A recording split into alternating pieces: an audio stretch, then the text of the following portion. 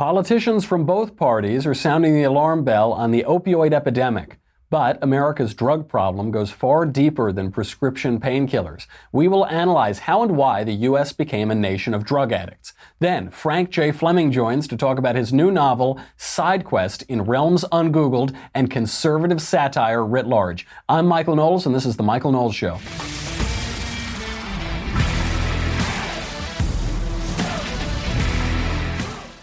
We're a nation of drug addicts. But before we talk about all the bad things that you can put into your bodies, we have to keep the lights on and talk about a good thing that you can put into your bodies. Because not everything that you put in your body is bad. You drink water and you eat food, and you can take some supplements which are nutritional. They're not pharmaceutical. They're not drugs or something like that. They are just nutritional supplements. And one of the best ones, and a great sponsor of the program, is Omax-3 Ultra Pure supplements. The fact is, taking care of your health is a commitment, and it can feel overwhelming. Now, for me, I don't really like to exercise or eat right or do anything like that. But you can take a supplement that'll help you out a little bit. That would be Omax-3. There are big health benefits that come with that, and you don't even have to think about it.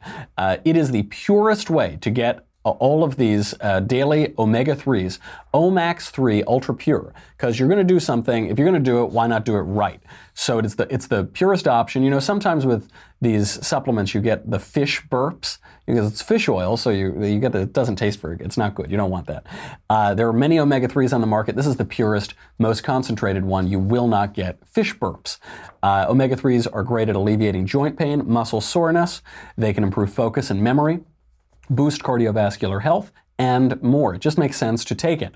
Omax Ultra Pure is 93% pure omega-3 fatty acids. So there's this test you can do. It's the freezer test. You put omega-3s, these little capsules, in the freezer, and most of the store brands, they'll all get cloudy and gross when you take them out. But Omax-3 is so pure that you don't need to worry about that. It'll still be basically clear. Omax-3 comes with a 60-day money-back guarantee, so you will have plenty of time to try it and really feel the Omax difference. Right now, go to tryomax.com/covfefe, C-O-V-F-E-F-E, and get a box of Omax-3 Ultra Pure for free. That is tryomax.com/covfefe, C-O-V-F-E-F-E, to get your free box of Omax-3. That is tryomax.com/covfefe. Terms and conditions apply. They always do in this life, but they're really good. Okay.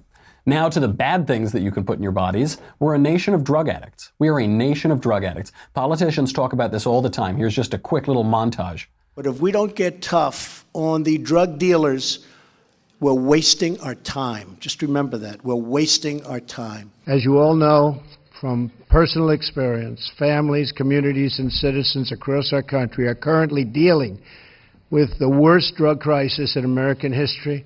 I now have 5 family friends who have lost their adult children to opioid overdose. And so in some of these states that have been hit hard with the opioid and fentanyl epidemic. Again, we need funding for opioid epidemic. The president talked about that. Show us the money. They're actually all right. Even Nancy Pelosi and Hillary Clinton, chokes me to get that out of my throat, but they are all right. There's this awful opioid epidemic that's going on. Nancy, though, she says, show us the money, show us the money. Nancy, you are a member of Congress. That is where legislation begins. That's where funding bills are supposed to originate. So I don't know, you do the money, Nancy. A little frustrating with her, but they're absolutely right. Now we say that the White House does everything. Congress used to have some power, but now it's the White House does everything. But at the very least, everybody is concerned about this because it's a huge issue. Now, opioids, we use that term. That includes opiates. That's the older term, morphine. Now it also includes synthetics like hydrocodone, oxycodone, fentanyl, codeine, painkillers. We just used to call them painkillers. And they're right about this. Every single day, 115 Americans die from overdosing on opioids, on all of these things.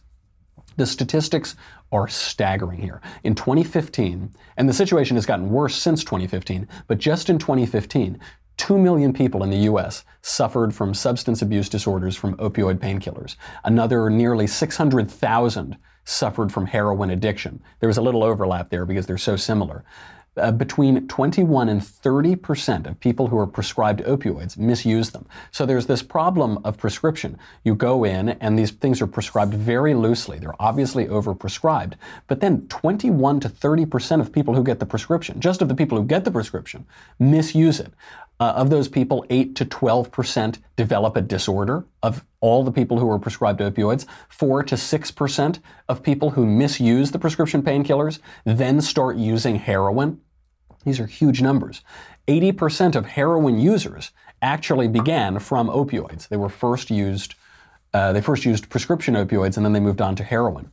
Opioid overdoses increased a full 30% between July 2016 and September 2017 in 45 states. In basically a year, you're looking at a 30% increase. This is massive. 1 year. Midwestern states, the rest of the country is a walk in the park compared to the Midwest. Midwest saw an increase of 70% over that time. Large cities saw an increase of 54% in 16 states, same exact period of time. Those are huge numbers. You can't ignore them. But the drug problem in America isn't just opioids. We're focusing on that. It is the most bizarre spike just within a year or so. But there's a lot that's going on. Even use marijuana, the old Haitian oregano. Marijuana use has sharply increased in the United States in the last few years. Now you might think, well, Michael, there's a time and a place for everything, and that's college. Sure. And you might say, well, we're legalizing it everywhere. It's being destigmatized. It's probably because of all this legislation. That would be common sense, but it would be wrong. There's a new study in addiction in the journal Addiction that shows that this isn't because of legalization. The spike in pot use has nothing to do with these laws. That study finds, quote, medical and recreational marijuana policies did not have any significant association with increased marijuana use. And yet there is a steep rise in pot smoking hippies since 2005. There is a steep rise. And look, I'm not like some old fogey on this and like scolding the kids and everything. Sometimes libertarians and conservatives are asked, what do you think about marijuana legalization? And my answer is always the same. I oppose it. Not because of the legislation itself, I don't really care, but because of the people who really want it legalized. I just want to make them sad. That is my argument for it. These people, they're like sort of libertarians. They come out and all they care about is legalizing dope. What a dope. Absolutely not. I'm going to make it doubly illegal. I'm going to mandatory 45-year minimum sentence only for that political activism. That's a sidebar. Still on pot, though, according to a Yahoo News Marist survey, 35 million Americans use pot on a monthly basis. So that's over a tenth of the country. Over 1 in 10 people smoke pot or eat a brownie or tea or something on a monthly basis, and 55 million Americans have used pot in the last year. Huge numbers. More people smoke pot than tobacco in the United States. This is very depressing to me because I don't like cigarettes. Cigarettes are kind of gross and they're not very high quality tobacco, but I love cigars. Now, if I go into a concert or something and I light up a little cigar or a cigarette or something, I will be arrested. I'll probably be brought to Guantanamo Bay for interrogation. But if I smoke pot, it's fine. There are people, especially in California now, if you're smoking pot down the street, nobody will bother you. If you smoke a cigarette, people will scowl at you. They will look at you like you are the devil or something. Very bizarre. That's just the pot. Drinking is also on the rise. Drinking rose substantially between 2002 and 2013, according to a new study published in the journal JAMA Psychiatry. And I'm pretty sure the authors of this study didn't consult me, but I think it's because I went to college during that time period. So I suspect single-handedly I caused this rise in drinking. The social science does show some other explanations as well. Drinking rose 11% just during that time frame, 11 years, I guess. Among women, drinking rose 58%. Among older people, it rose 65%. Staggering numbers in just around a decade. Alcoholism, so not just people drinking, look, I'll have a casual 17 to 25 drinks per day when I'm hanging around the Daily Wire. That's just casual, that's just to get through the day. But alcoholism, alcohol abuse, rose 50% during that time period among Americans. Among women, alcoholism rose 83.7%. Staggering numbers. But it isn't just that. It isn't just the pot. It isn't just the opioids. It isn't just the booze. the big issue, and the New York Times did a good story on this over the weekend. I know you'll probably think you're on drugs when you heard me say that. The New York Times did do a good story for one. Every once in a while they do this, and it was on antidepressants. And this is, I think, the heart of the matter today. I think the antidepressants tell us a lot about the state of the country, and they tell us a lot about maybe what's missing. Antidepressants have been around in various forms since the 1950s.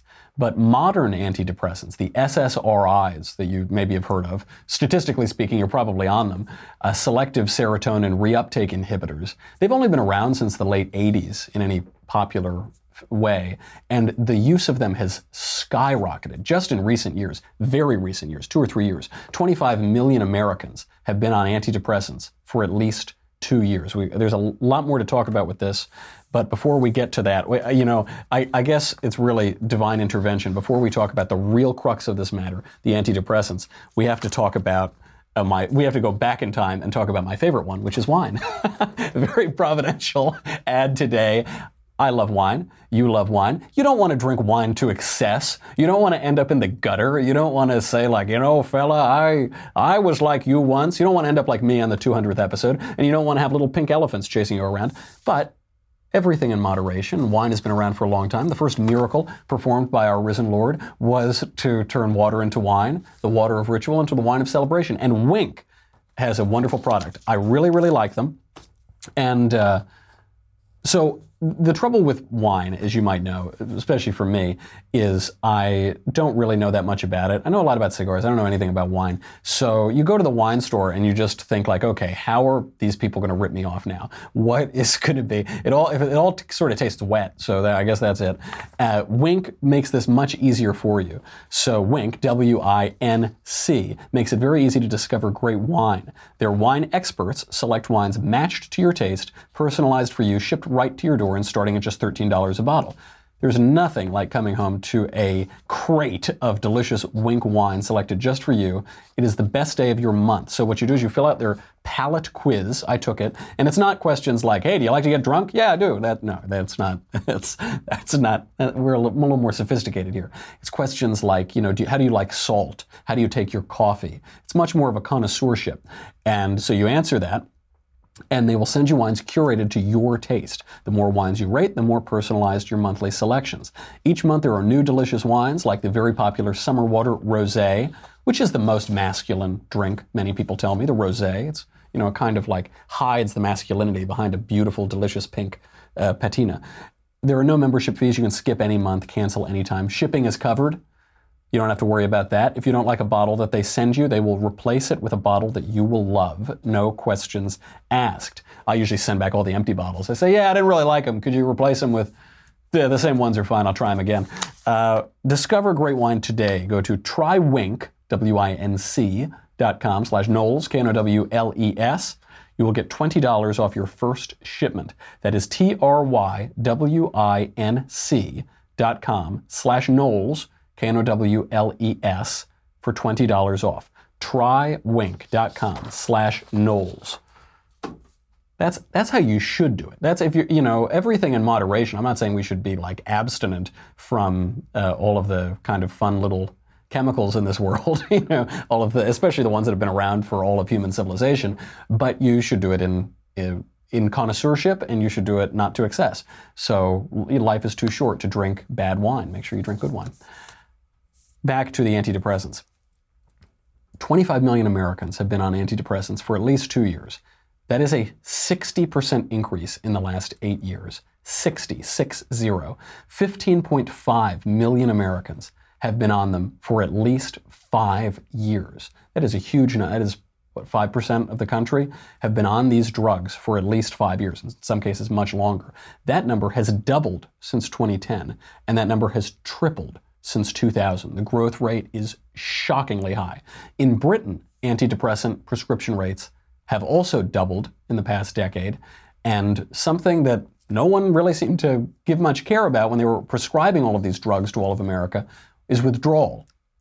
It just hasn't really been studied. It hasn't been sufficiently studied. You'd think if you give people a ton of happy pills, that if they go off them, you might have some adverse side effects. Now we're just beginning to see that. In New Zealand, 3/4 of long-term users of these antidepressant drugs reported difficult withdrawal symptoms. Half of long-term users of psychiatric drugs in the U.S. who were able to quit said that the withdrawal was severe. Those are just the people who were able to quit, and that's half of them. Half of the people who tried to quit could not quit because the withdrawal was so severe. We have this image in our head of the heroin addict, shaking from withdrawal symptoms. But withdrawal has been very severe, even on what we think are just, oh, my doctor gave it to me. My doctor wrote me a prescription for this. Severe, so severe that half of the people couldn't quit. Antidepressants originally were a short-term treatment for mood swings. They would be prescribed for 6 to 9 months. Or if there were some traumatic event, they'd be prescribed and they'd kind of get you through the event. Who knows about the wisdom of that? But they were not broadly considered to be these permanent solutions. Consider some of these other numbers. White women over 45, those people account for just 20% of the U.S. population. They account for 40% of users of antidepressant pills. Those same white women account for 58% of long-term antidepressant users, not just 6 to 9 months, but longer term. We have to ask ourselves, what's wrong with middle-aged white women?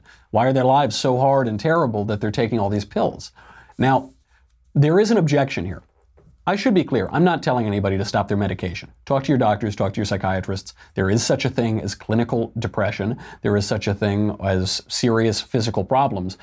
I'm not saying get off your happy pills, but it seems quite clear from the numbers that these are being vastly overprescribed. And there might be other explanations for this. The one objection, you say, okay, well, everybody's on these happy pills now, but maybe that's a good thing. Maybe that's a good thing. Maybe it's helping people not be depressed or help them live better lives or whatever.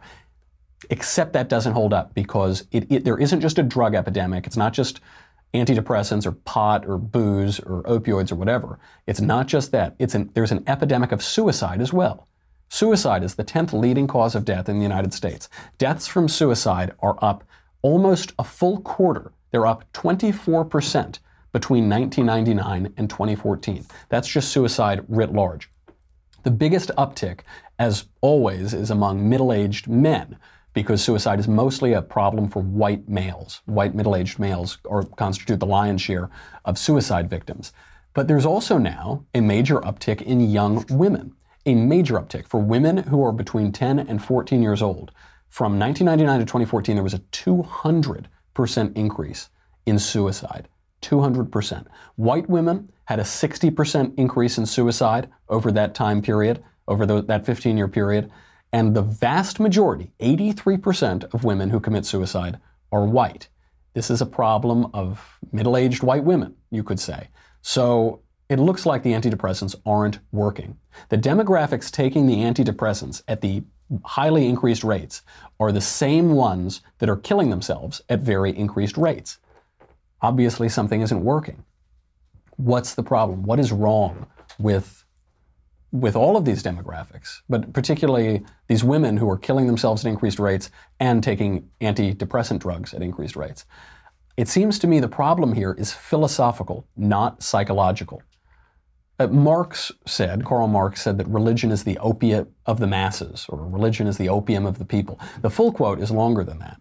Religion is the sigh of the oppressed creature, the heart of a heartless world, the soul of soulless conditions. It is the opium of the people.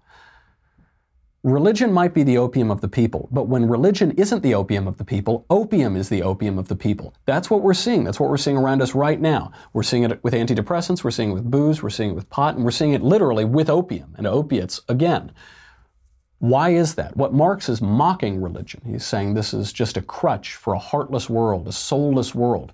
But what if the world isn't heartless? And what if it isn't soulless? What if the world does have heart? What if you can take heart? What if the world does have a soul? What if you have a soul?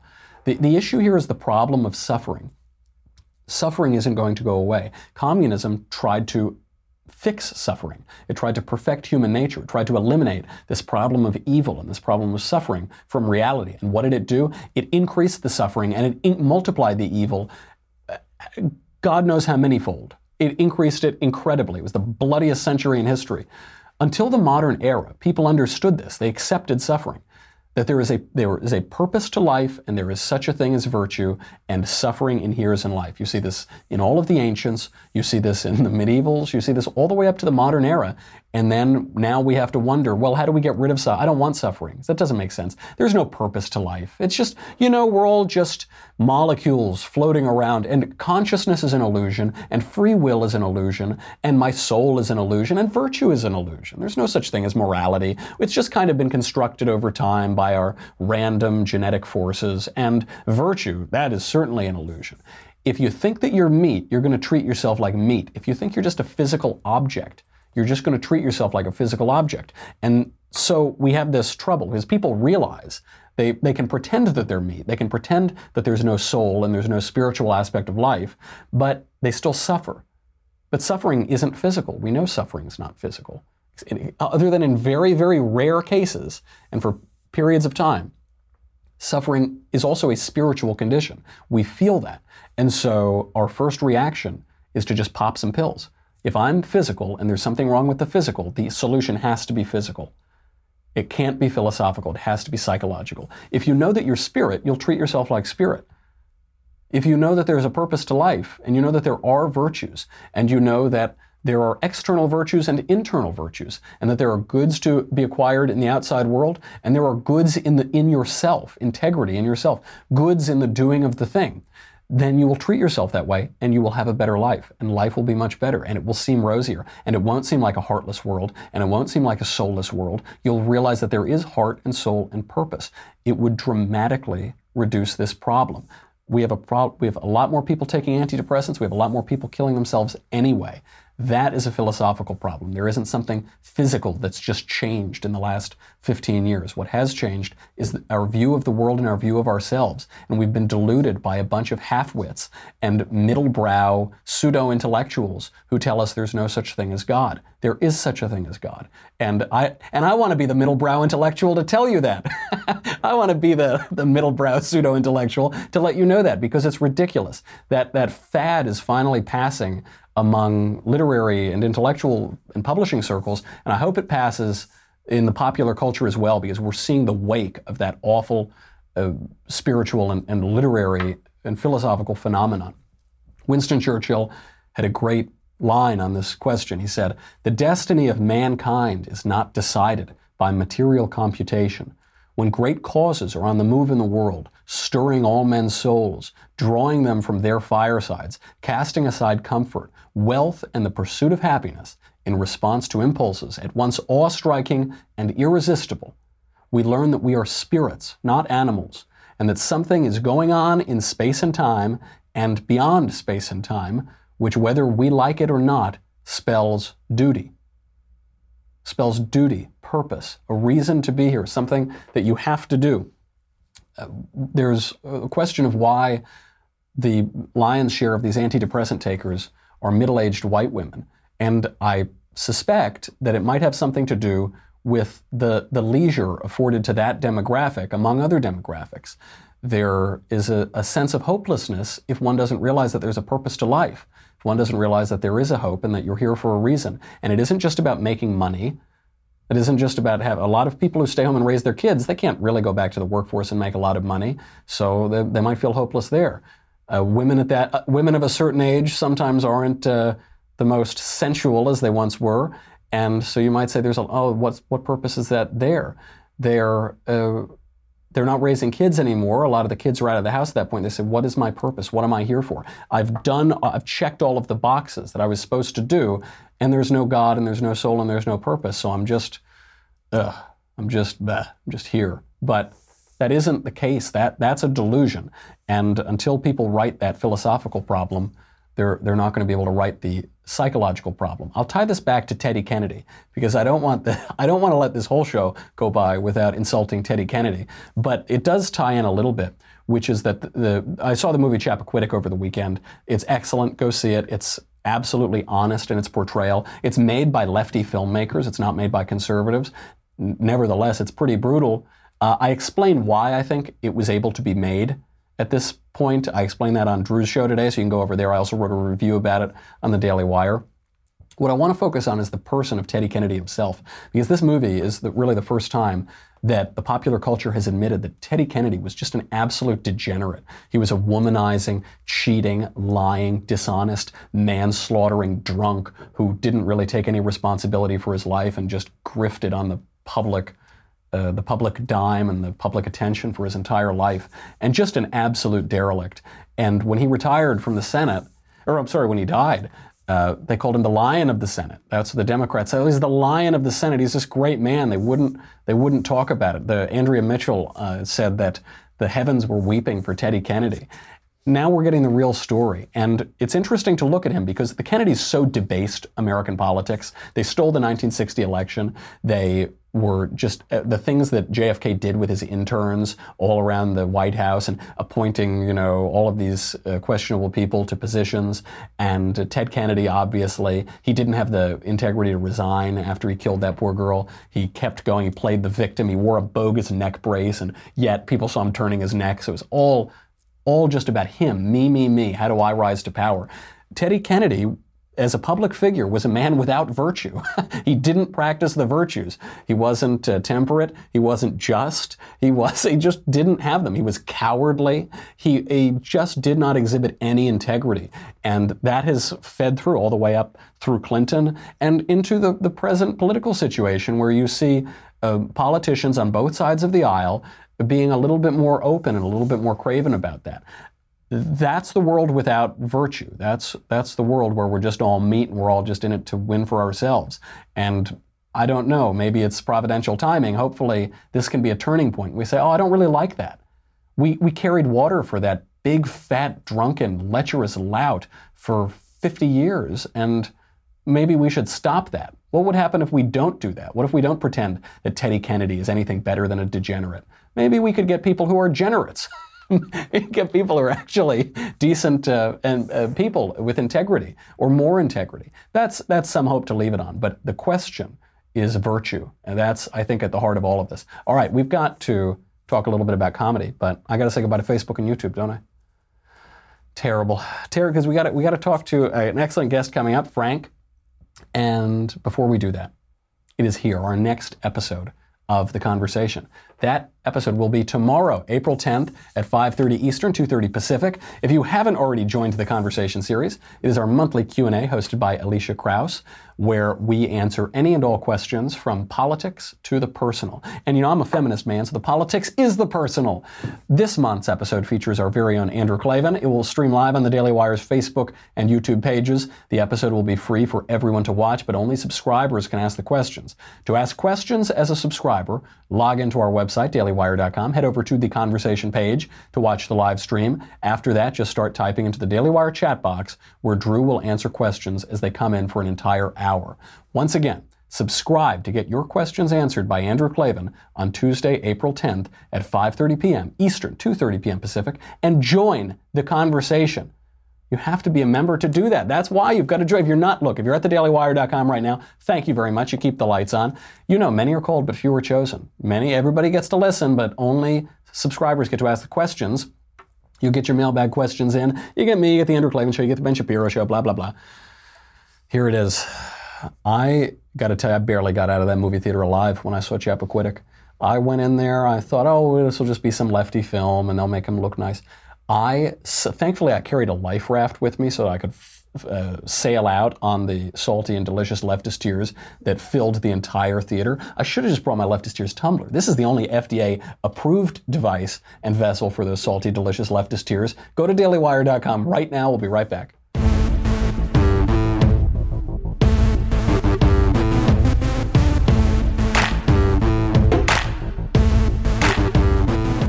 All right, I want to bring on Frank J. Fleming now, finally, author of Side Quest in Realms Ungoogled.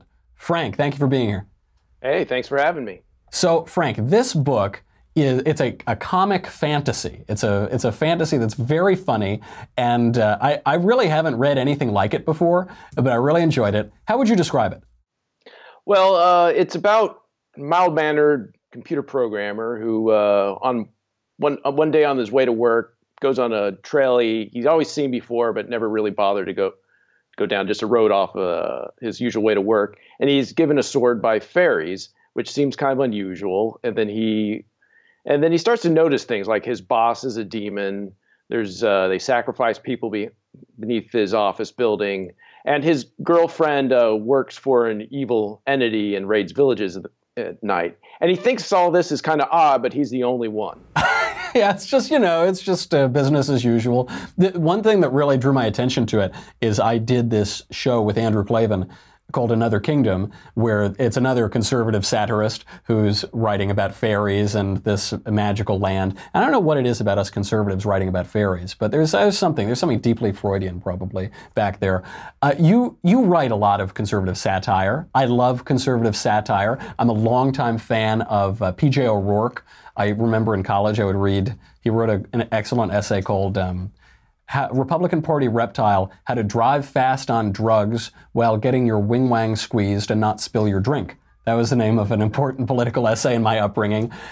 You do it yourself. You're a practitioner. What do you think about the state of political satire in the age of Trump? It's absolutely dead.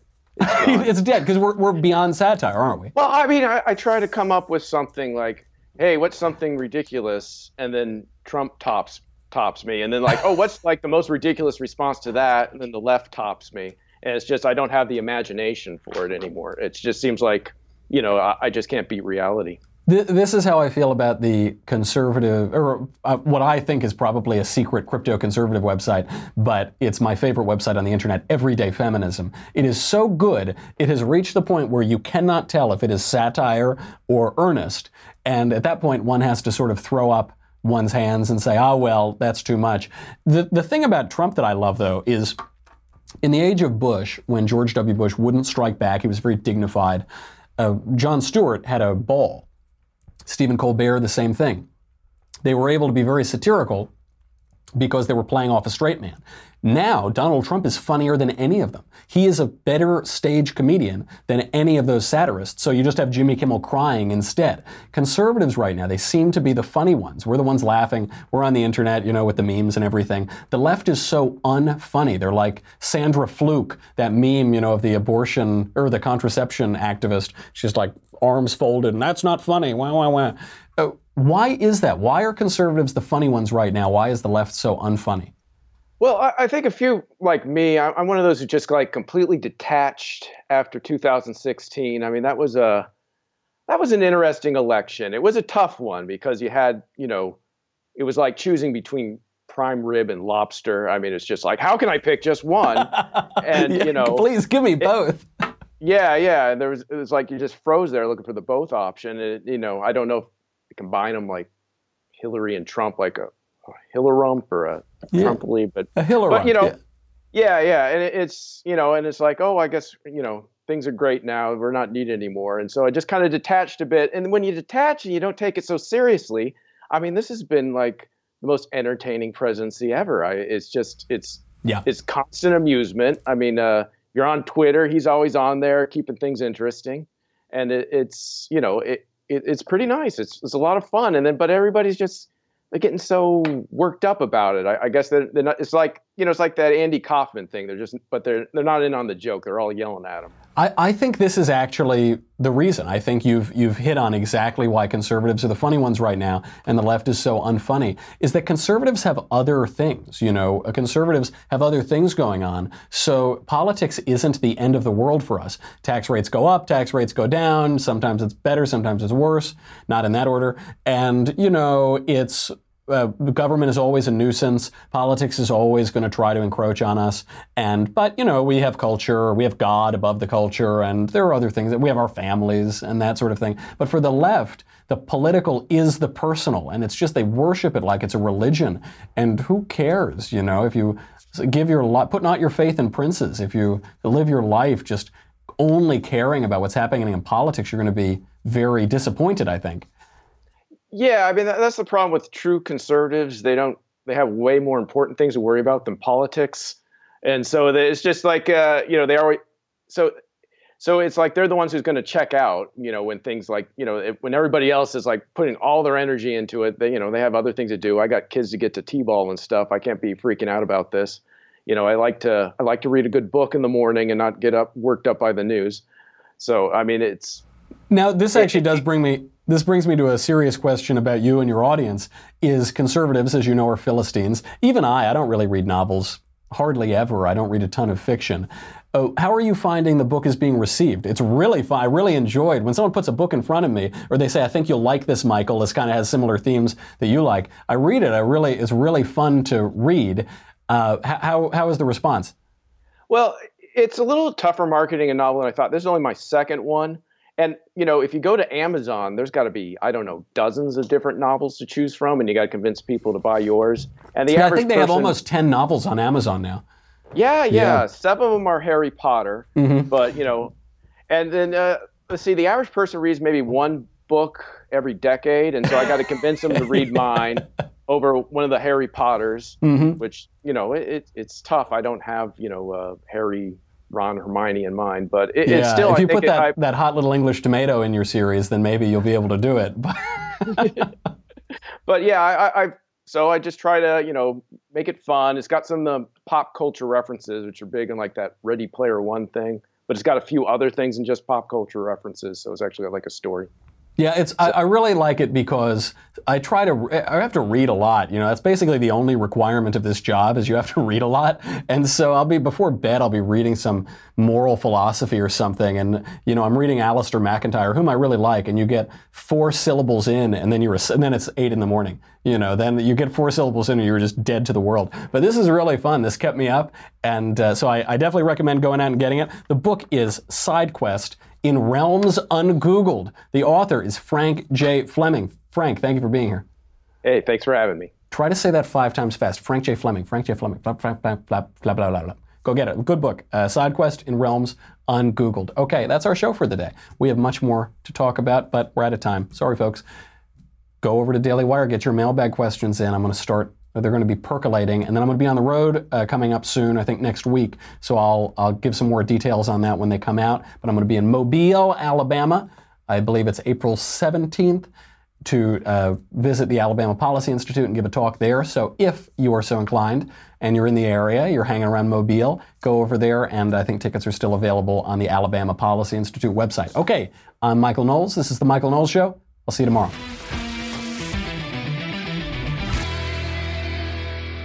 The Michael Knowles Show is a Daily Wire forward publishing production. Executive producer, Jeremy Boring. Senior producer, Jonathan Hay. Supervising producer, Mathis Glover. Our technical producer is Austin Stevens. Edited by Alex Zingaro. Audio is mixed by Mike Coromina. Hair and makeup is by Jesua Overa. Copyright Forward Publishing 2018.